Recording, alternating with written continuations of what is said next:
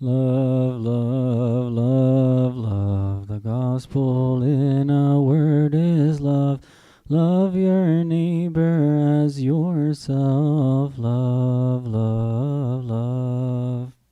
Pantocrator. He is our creator. He created heaven and earth. Pantocrator. Jesus, Jesus, Jesus is our Savior. He is our sacrifice, Jesus Christ. Holy Spirit, He is our comforter. He sanctifies our souls, Holy Spirit. Agios, O Theos, Agios Yesheros, Agios Sathanatos ele sonimes.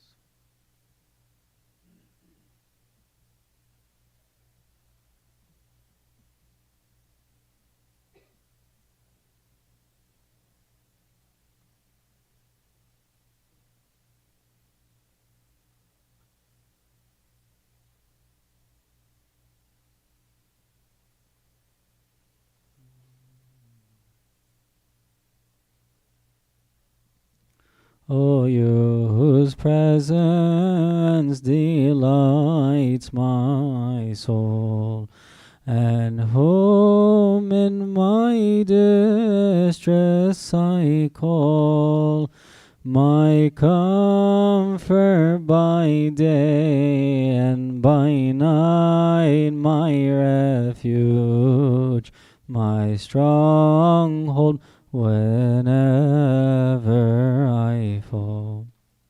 Shepherd of my soul, I beg you to tell where you make your sheep to rest. For why should I roam in the valley of tears and wander as one who is lost? I charge you to tell the daughters of Zion, have you seen the one I adore? I seek him in vain in the night of my soul. But lo, I can find him no more. Shepherd of my soul, I shall follow you.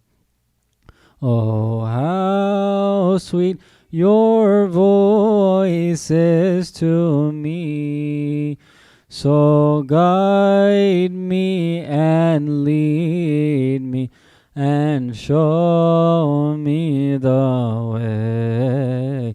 My only desire is you, Shepherd of my soul, I shall follow you.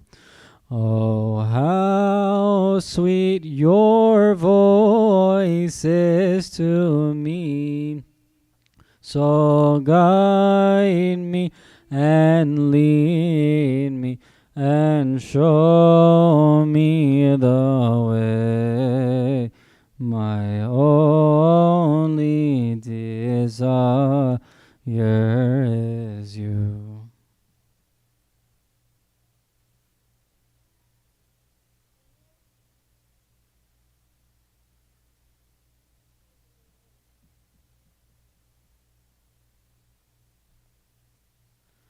Father God, I wonder how I managed to exist without the knowledge of your parenthood and your loving care. But now I am your child, I am adopted in your family, and I will never be alone. 'Cause Father God, you're here beside me.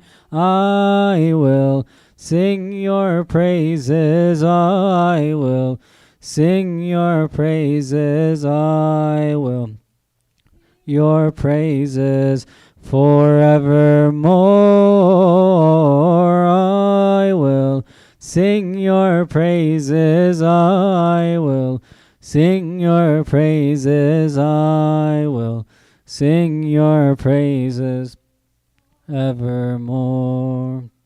Only Son, I wonder how I managed to survive without the knowledge of your sacrifice and humility. But now I am your friend, I have awoken to your call for me, and I will never leave you, Lord, 'cause Jesus Christ, you're the Almighty. I will sing your praises. I will sing your praises. I will your praises forevermore. I will sing your praises. I will sing your praises. I will sing your praises forevermore. Holy Spirit, I wonder how I manage to endure without your comfort and your gentleness and authority. But now I am your temple, I'm a light to all those who see me, and I will never feel left.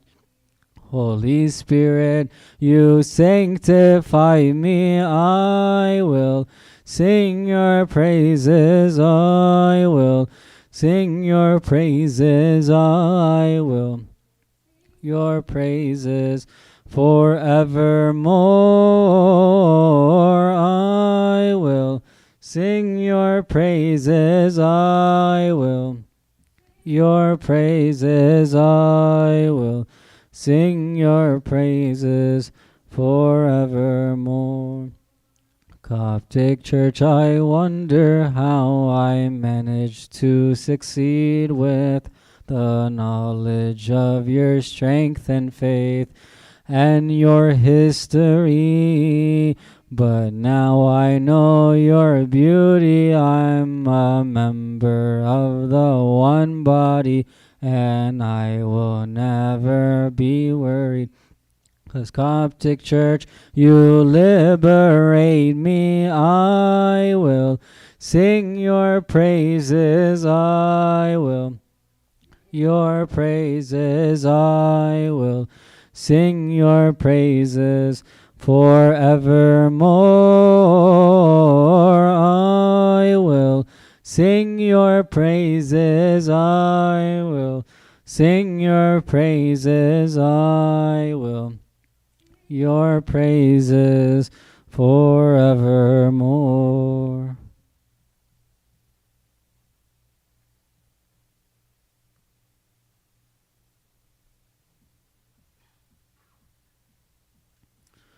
Christ our God is risen from the dead, and he is the first fruit of those who have fallen asleep. He appeared to Mary Magdalene and spoke to her, and likewise said, "Tell my brethren to go to Galilee, and there they will see me."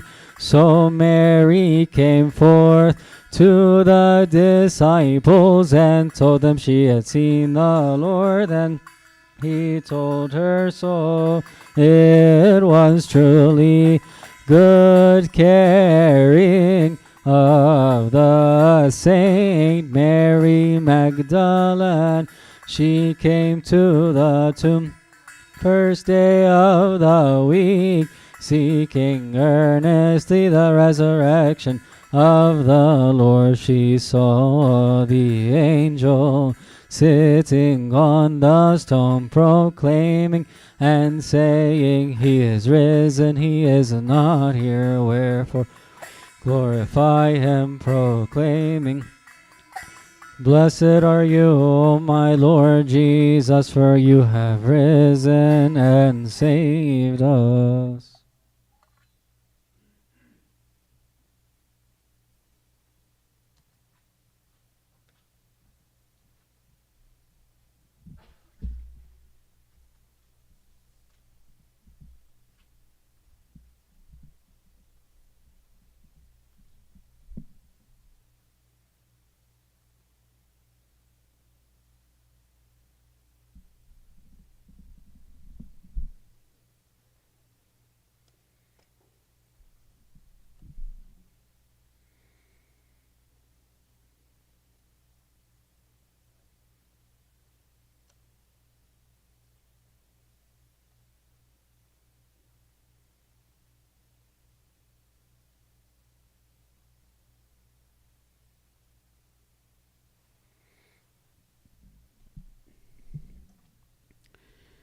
In the name of the Father, and the Son, and the Holy Spirit, one God. Amen.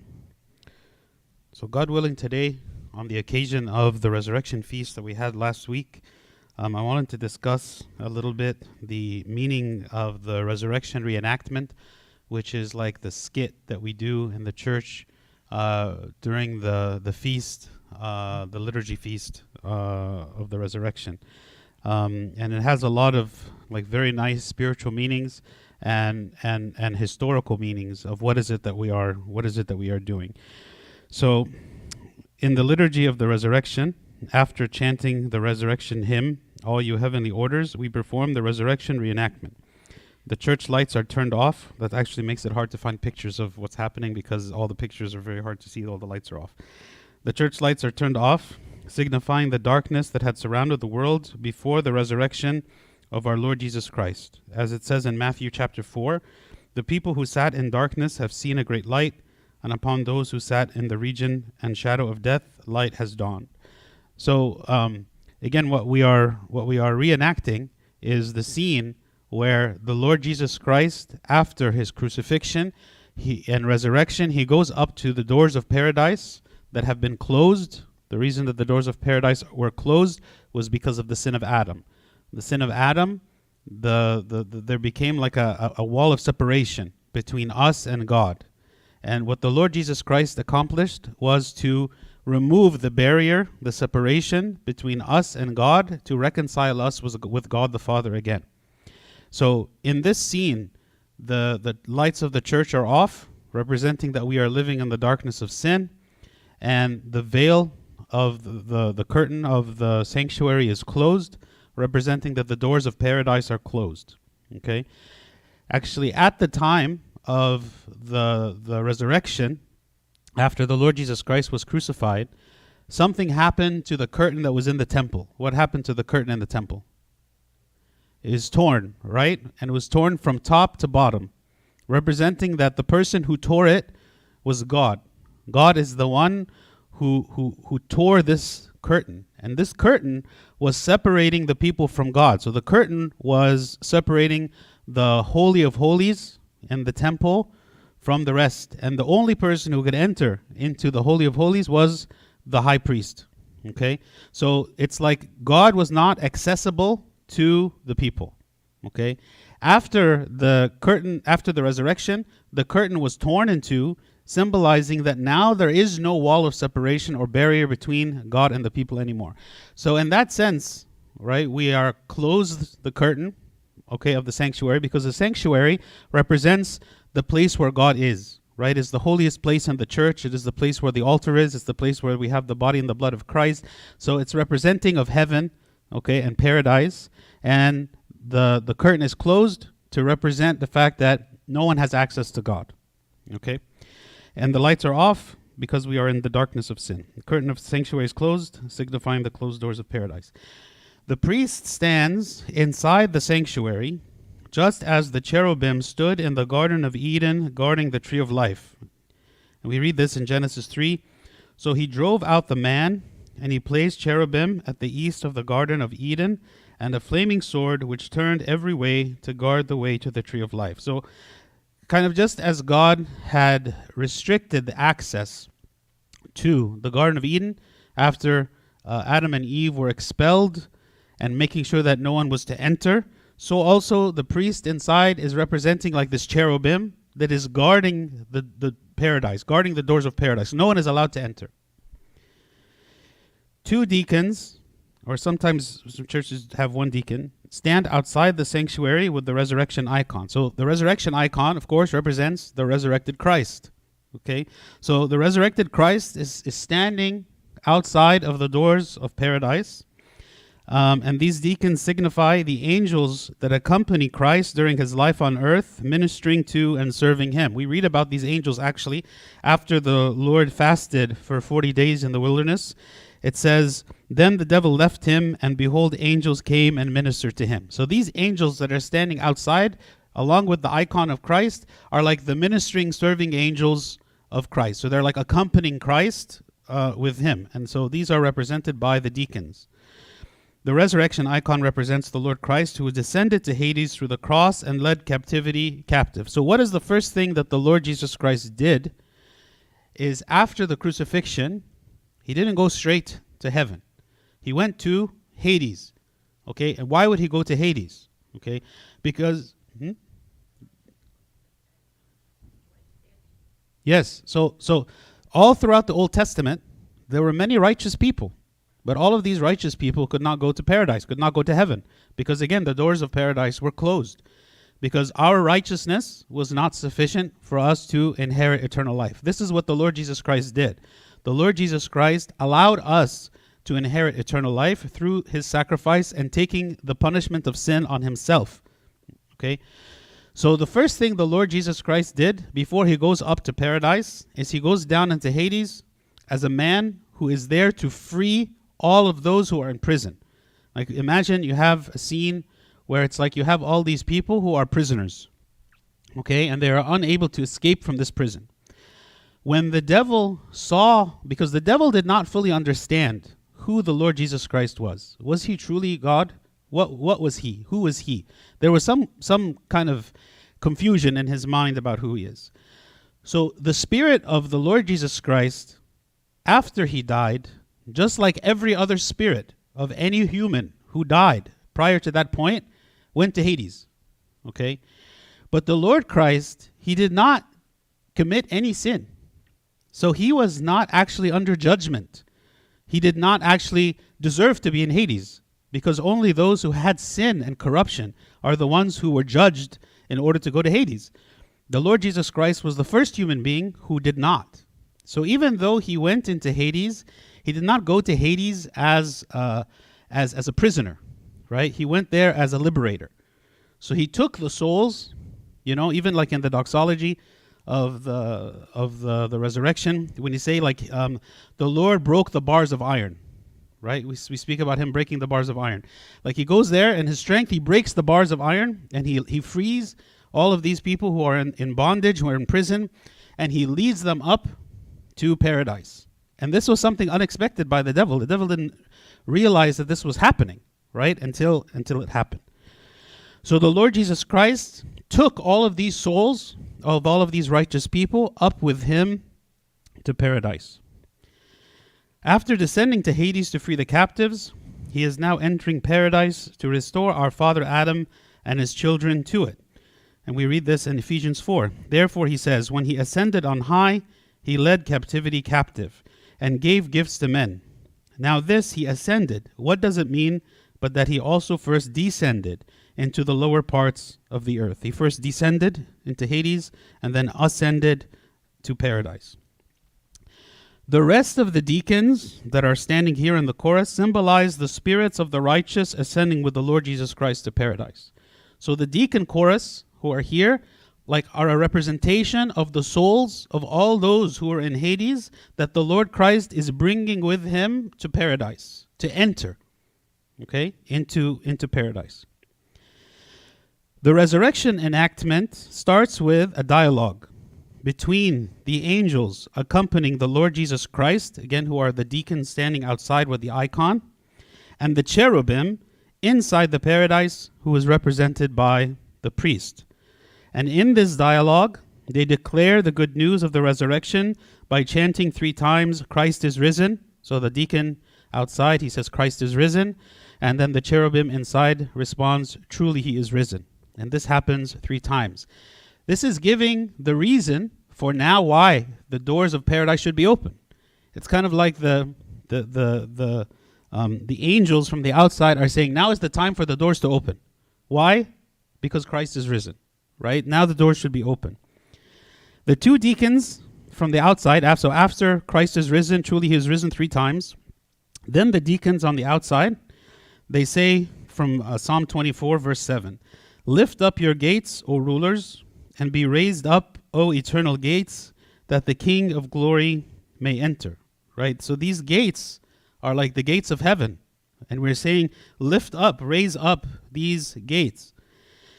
The kings that are mentioned in this verse are the cherubim who are guarding the ways to the heavenly paradise. So he's saying, lift up your gates, O rulers. You know, the rulers are like the ones who are responsible for keeping the gates closed. They're like the ones that are guarding the paradise, keeping the gates closed, which again are the cherubim inside that is represented by the priest. So the deacons on the outside are saying, open the doors. You know, open the doors, you cherubim. Why? Because the King of glory can enter.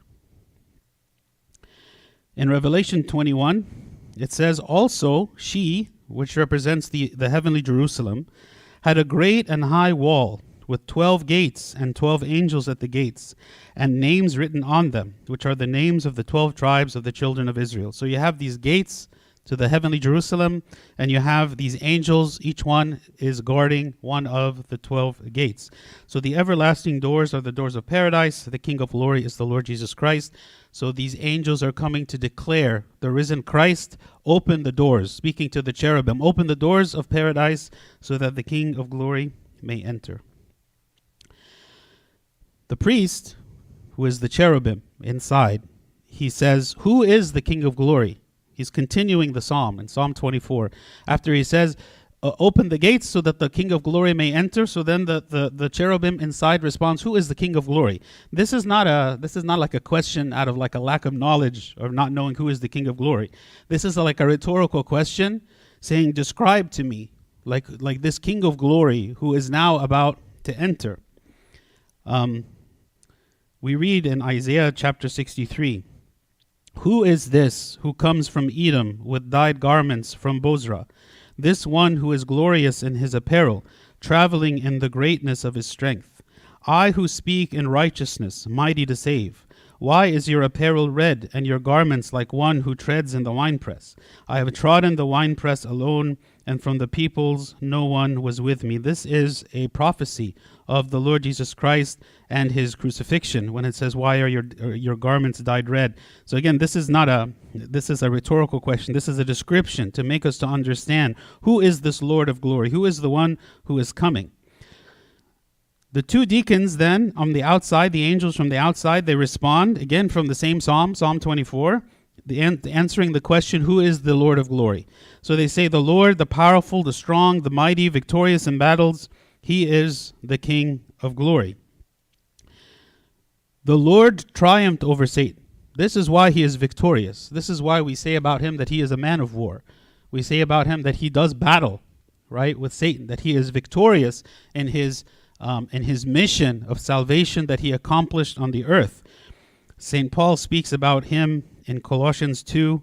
He says, having disarmed principalities and powers, he made a public spectacle of them, triumphing over them in it. Right? He destroyed the power of Satan, the one who had rule and dominion, the one who reaped the souls of every single human being that had ever lived and never imagined that there would be a day where those souls would be taken from him. the Lord Jesus Christ came, and like we said, he broke the bars of iron. He led the people out of prison. In Matthew 12:29, or how can he enter a strong man's house and plunder his goods unless he first binds the strong man, and then he will plunder his house? The strong man here represents Satan. He's saying the strong man, in order to overcome Satan, he binds the strong man, and then he's able to plunder his house. That's exactly what the Lord Jesus Christ did. He plundered the house of Satan. Right? He went in again to Hades. He took what was Satan's for himself. Then after this scene, and reciting Psalm 24 back and forth between the angels of the outside and the cherubim that are inside, then the doors of the sanctuary are open, just as the doors of paradise were open, and the lights are turned on, symbolizing the light of the resurrection that has enlightened not only paradise, but also like the whole universe, the whole cosmos. In Ephesians 5, it says, "For you were once in darkness, but now you are light in the Lord. Walk as children of the light." So this light is turned on in the church, representing that the Lord has accomplished his mission, that the doors of paradise are now open. And so we open the curtain in order to represent that now the doors of paradise have been opened. The deacons, with the icon of the resurrection, enter the sanctuary. So this is the Lord entering paradise, and proceed around the altar 3 times while chanting the resurrection hymn, "Christ is risen," as the Lord Jesus Christ has entered the paradise with his angels and the souls of the righteous. This is also why you see that there are deacons that are entering in and actually going in this procession, right? They're going in this procession because the souls of those people who rose from Hades with the Lord Jesus Christ are now entering into paradise. In Psalm 118, it says, "Open to me the gates of righteousness. I will go through them, and I will praise the Lord. This is the gate of the Lord through which the righteous shall enter." Those righteous people, having been judged righteous by God, are now finally, after so long, able to enter into paradise. After the 3 times around the altar, the procession goes 3 times around the entire church, symbolizing the apparitions of the Lord Jesus Christ and the saints. So after the resurrection of Christ, of course, Christ was seen by many people, and other people rose from the dead. People who had died rose from the dead, and those people were also seen. So the church represents like the world, and all of the people in the congregation represents the people living in the world. So as the deacons are going around in the procession, they are like those people who were resurrected that are being seen by the people in the world as a proof and a testament to the resurrection that had truly happened. In 1 Corinthians 15, it says, "And that he was seen by Cephas, and then by the 12. After that, he was seen by over 500 brethren at once." This is Christ after the resurrection, "of whom the greater part remain to the present, but some have fallen asleep. After that, he was seen by James, then also by the apostles. Then last of all, he was seen by me also, as one born out of due time." Right? So the people who are seeing the Lord Christ. Also the saints. In Matthew 27, it says, "And the graves were opened, and many bodies of the saints who had fallen asleep were raised. And coming out of the graves after his resurrection, they went into the holy city and appeared to many." Right? So all of these events happening as a proof that the resurrection actually happened, and that you had hundreds of people who saw the Lord Christ, and you had so many people resurrected from the dead in their bodies, from their graves. And they went also into the cities, into every place, and people saw them, right? So it was known that this happened. It was not just something that happened where only 1 or 2 people saw it. It was something that was declared and known by so many people. At the end, the procession again goes inside the sanctuary for one more time around the altar, signifying the ascension of Christ 40 days after his resurrection. So just as the Lord remained for 40 days after his resurrection, and he was seen, and he would appear to the disciples, just like today, Thomas Sunday, we spoke about how the Lord Christ appeared to St. Thomas. So he remained for 40 days, and then on the 40th day is the Feast of the Ascension, where we celebrate the Lord Jesus Christ actually being taken up to heaven again.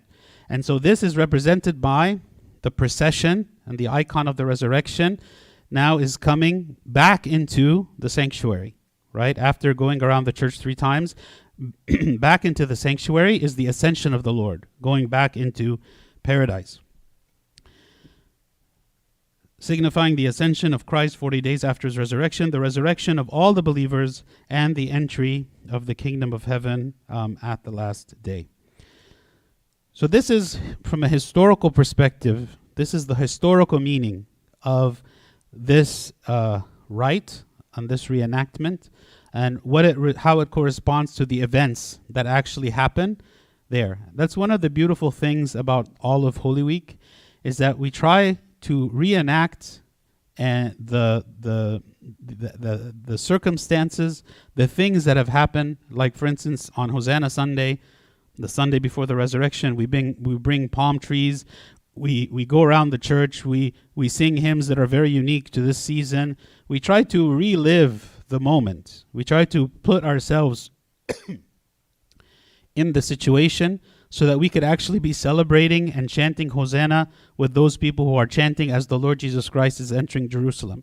And during the Holy Week, the tune of the hymns, the setup of the church, the way that the prayers are prayed, and everything is focused on all of the events that are happening leading up to the crucifixion. And then also in the resurrection, we have a very unique rite or reenactment that we do. It's not done any other time in the entire year. That is very specific to the resurrection.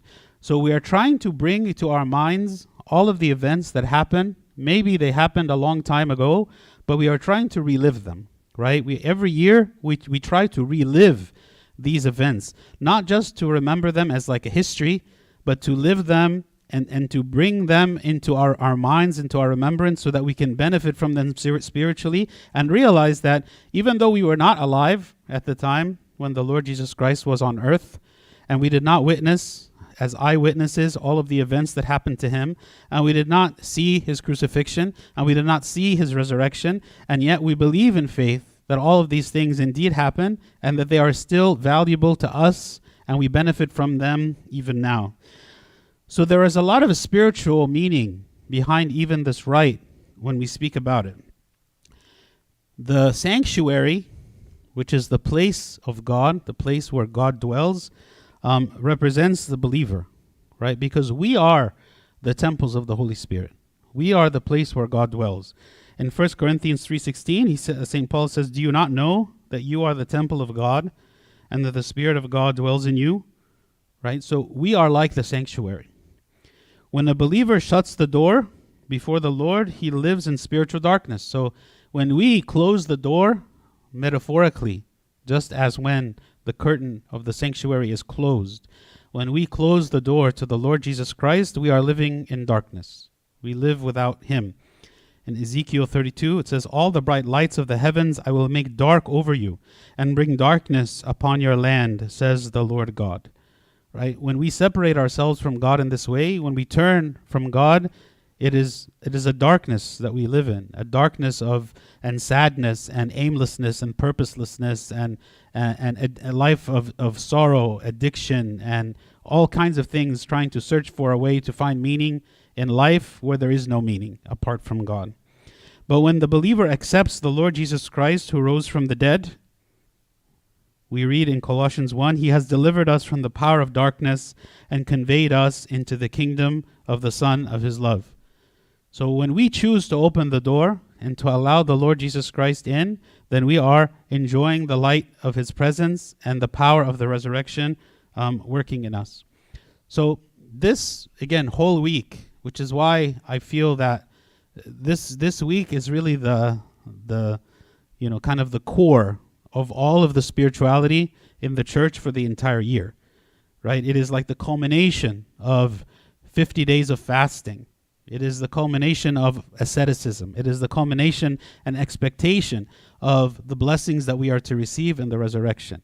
And when we participate in the whole great fast and we participate in this Holy Week, the Feast of the Resurrection has a certain flavor and a taste to it that is second to none in the church. There is nothing else like it, because it helps us to truly experience what is it that God wants us to experience today. Not just an event that happened long ago, but truly the power of resurrection, the idea that we are raised from darkness. Not just in the physical sense, because there obviously is the physical resurrection, but just the spiritual resurrection on a daily basis, that we are reminded of, that we are filled with the grace of God, that we have joy in our life because of his presence with us. And this church reminds us of this with this rite that we celebrate every year. So I just wanted to share with you its meaning. I think it's extremely beautiful, even when we contemplate on it and how it applies to us as individuals. Does anyone have any comments or questions? Yes.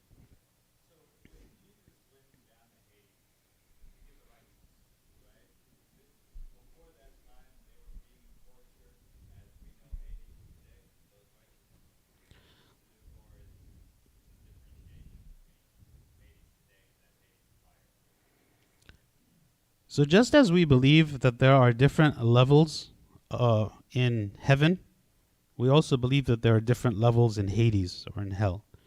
So some people say that for them, Hades was like, it wasn't a joyful place, but it didn't necessarily entail torture. It was like a waiting place. It was a waiting place, waiting for the time where they would be taken out. Okay, so that many of the like the fathers speak about that. But definitely we believe that there are different levels. Not everyone is going to be punished the same, just like not everyone is going to be rewarded the same in heaven. Yeah. Yes.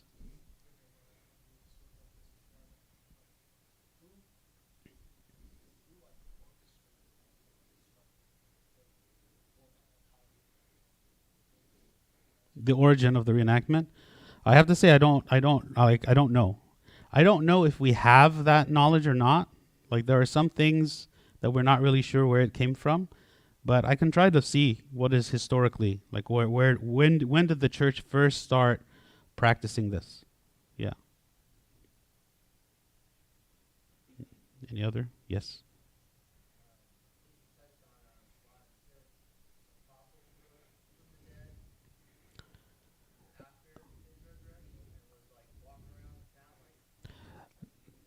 Not apostles, but just believers.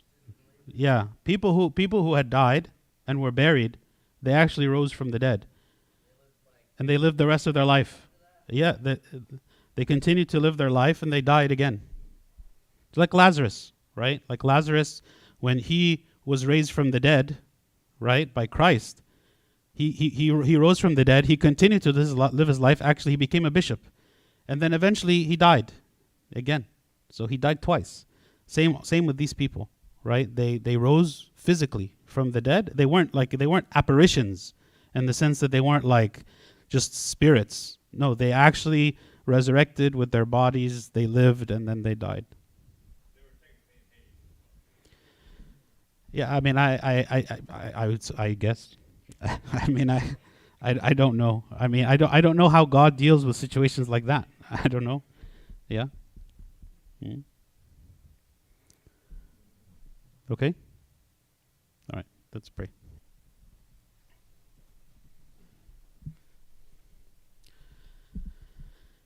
In the name of the Father, and the Son, and the Holy Spirit, one God, amen. We thank you, O Lord, for your resurrection. We thank you for allowing us to participate in it and to benefit from it. We thank you, O God, because no matter how far away we are or how much in darkness we are, you always leave a door open for us to come back to you. We thank you, O Lord, for your mercy. We ask, O God, that you help us to understand and see the power of your mercy and the power of your resurrection working in our lives.